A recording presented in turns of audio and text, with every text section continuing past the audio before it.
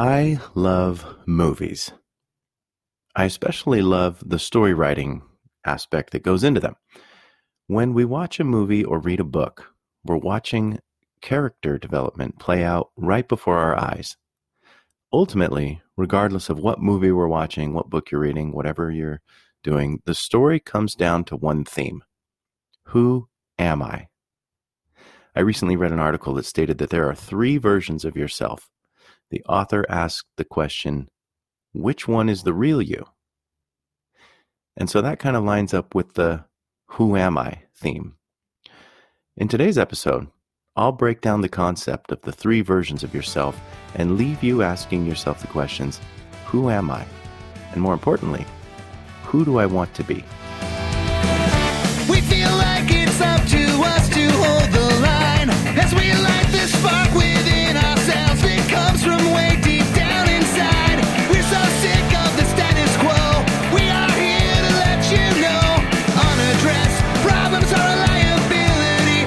Core values, the brotherhood you need. Accountability. Ignited we stand. Ignited we fall. Remember, if you see a need, own it and take action. Ignited we stand. Ignited we fall.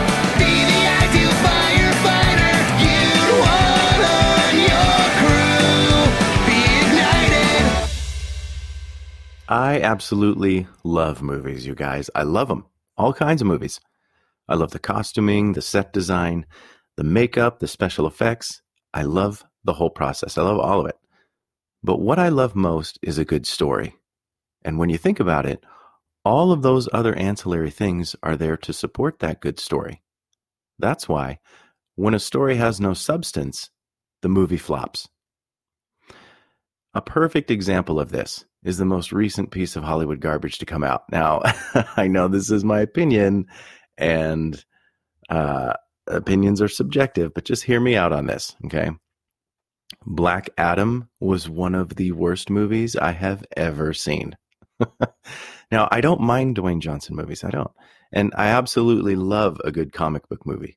In fact, the MCU is one of my favorite conglomerations of films that I have ever seen. The consistency, the writing, the effects, all of it come together to complement one amazing story arc. And I think it's absolutely incredible. And within that one main story arc, there's multiple smaller story arcs within that main story arc. It's an incredible piece of art. But anyway, I grew up reading comic books. So it's not that it's a comic book movie that turns me off. But I understand, like I said, that my opinion is subjective. So I wanted to make sure that I speak in objective terms when I break this down. So let's talk some numbers, right? It took $600 million to produce, film, and market the movie Black Adam. $600 million. According to an article by Variety, Black Adam will have to make $400 million worldwide just to break even. And currently, it's at $391 million. So this is by definition a flop. There are a lot of reasons as to why this happened, but with the fact that statistically, more tickets get sold to movies geared towards a younger audience due to the fact that a parent or guardian needs to attend with that kid that wants to go see it, I was really surprised that it didn't break even, at least. I firmly believe that it's because the story was terrible.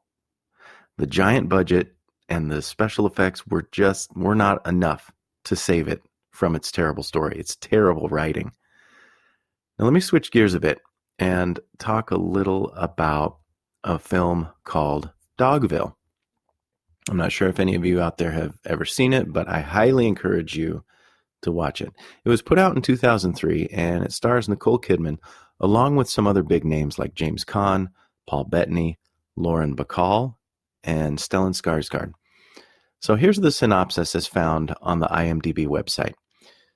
A woman on the run from the mob is reluctantly accepted to a small Colorado community in exchange for labor. But when a search visits the town, she finds out that their support has a price. This movie is a humble production It's got simple costuming and even more simple set design. In fact, the production is played out on a stage and sometimes with the rooms outlined on the floor in white chalk. That's how basic the production is. There really is no set. It's just elements added to a stage to create an environment. There's no walls. It's an amazing production. But anyway, I digress. Dogville is one of the greatest films I've ever seen. And Black Adam is quite honestly one of the worst. And the ratings on IMDb support my claim in that Dogville has an 8 out of 10.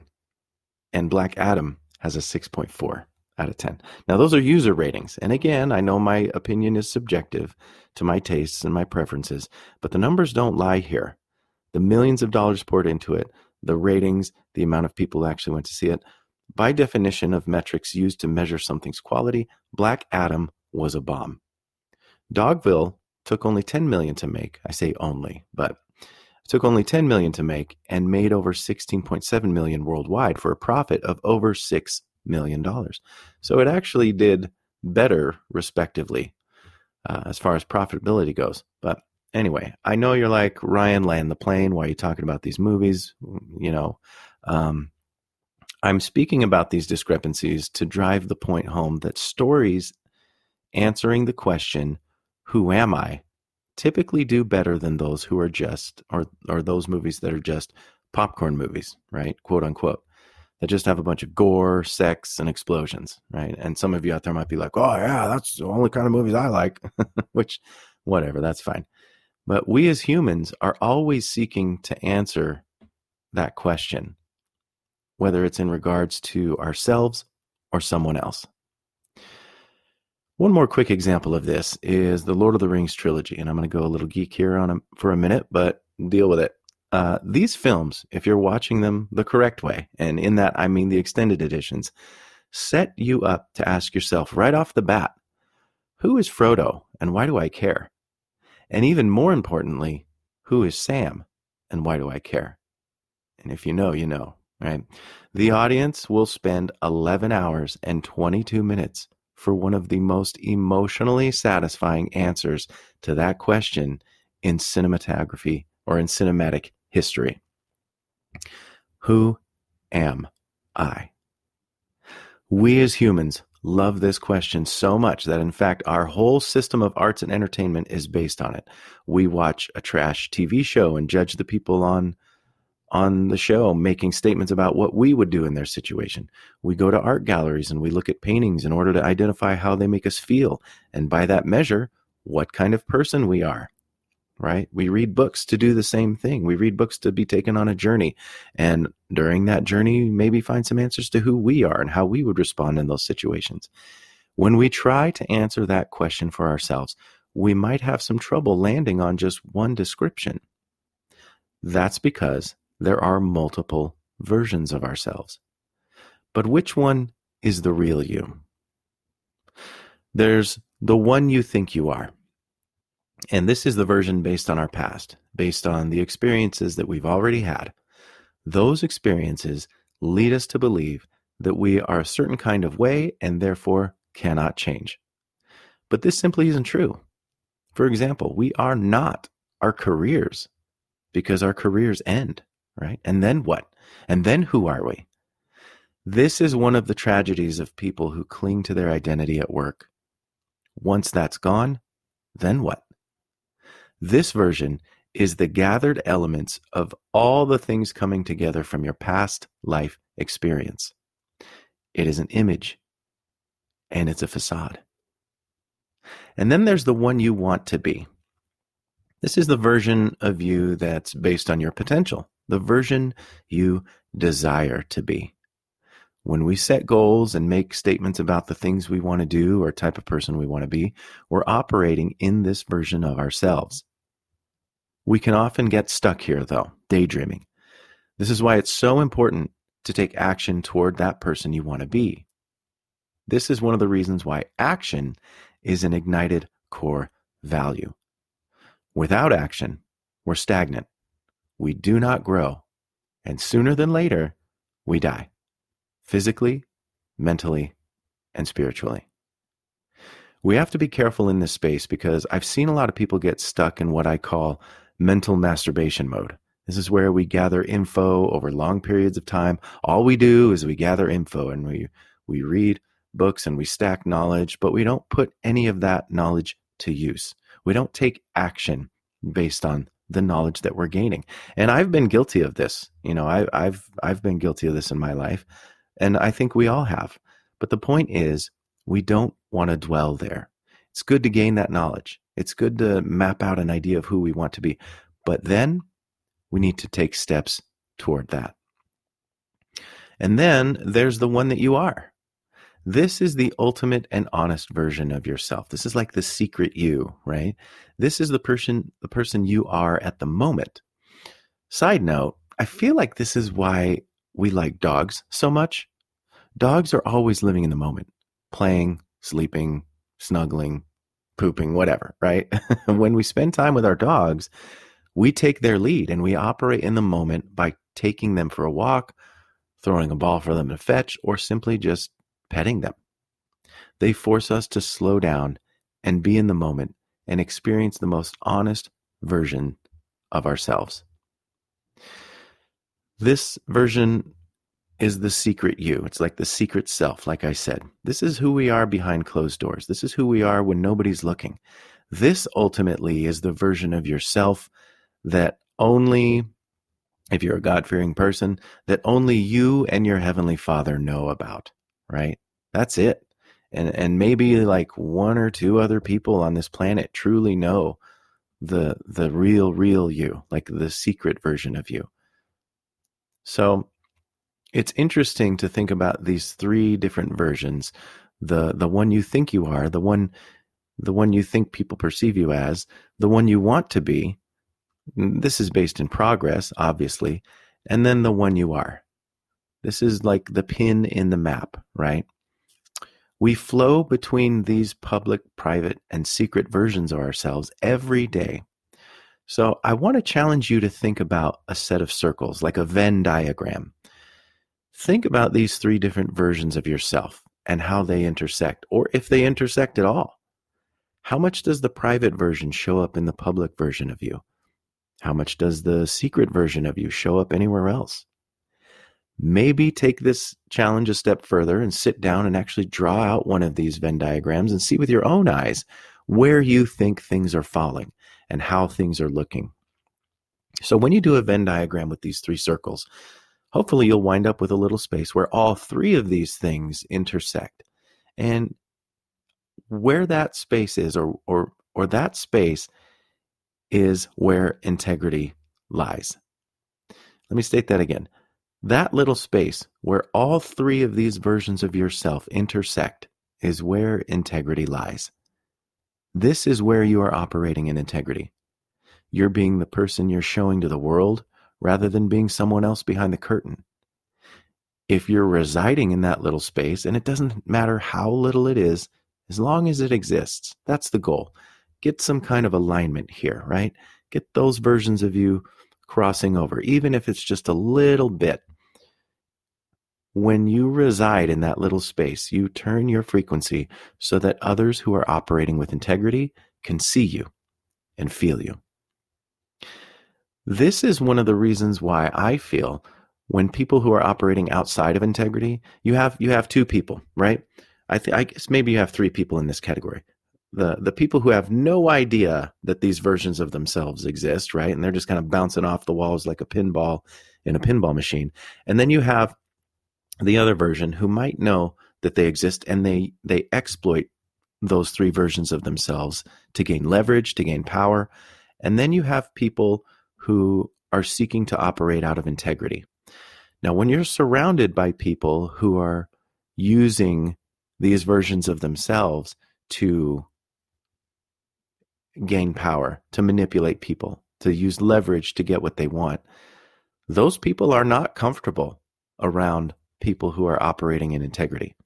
Those people who are fractured and whose different versions of themselves are not overlapping or aligning in any way do not feel comfortable around people whose versions of themselves have just even a little bit of integrity in there. They do not feel comfortable.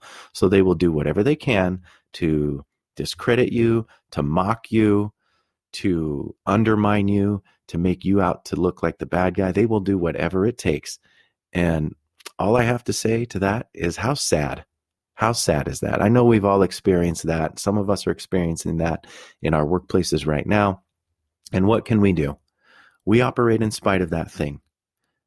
Because personally, for me, utilizing that idea of that Venn diagram of those three different versions of me and understanding that there's a little bit that overlaps and I have an alignment of sorts, and I can choose to operate in that integrity, I can sleep at night. I feel great about the person I am and the person that I'm trying to be. And I know deep down those other people do not. And honestly, it's reflected in their lives. Like their lives are falling apart. They're not good fathers. They're not good husbands. They're not good spouses. They're just not good people. And yet, incidentally, we just keep promoting them because they know how to use that leverage and exploit people and manipulate people. But anyway, if you're looking to bring these three versions of yourself closer together so that you can create that beautiful little spot of integrity to operate in, then I highly encourage you to join The Forge. Inside this exclusive group, we work on refining ourselves in the 4 fire flow path categories. Those categories are fitness, intellect, relationships, and energy. Through this framework, we will set goals and complete daily objectives that will help us reach our unique goals.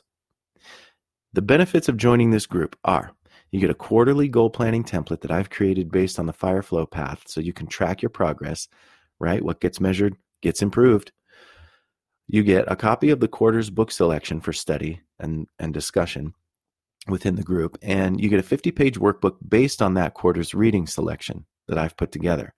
You get access to the private Facebook group and all the events and resources within, and you get weekly accountability meetings with me and other Forge members.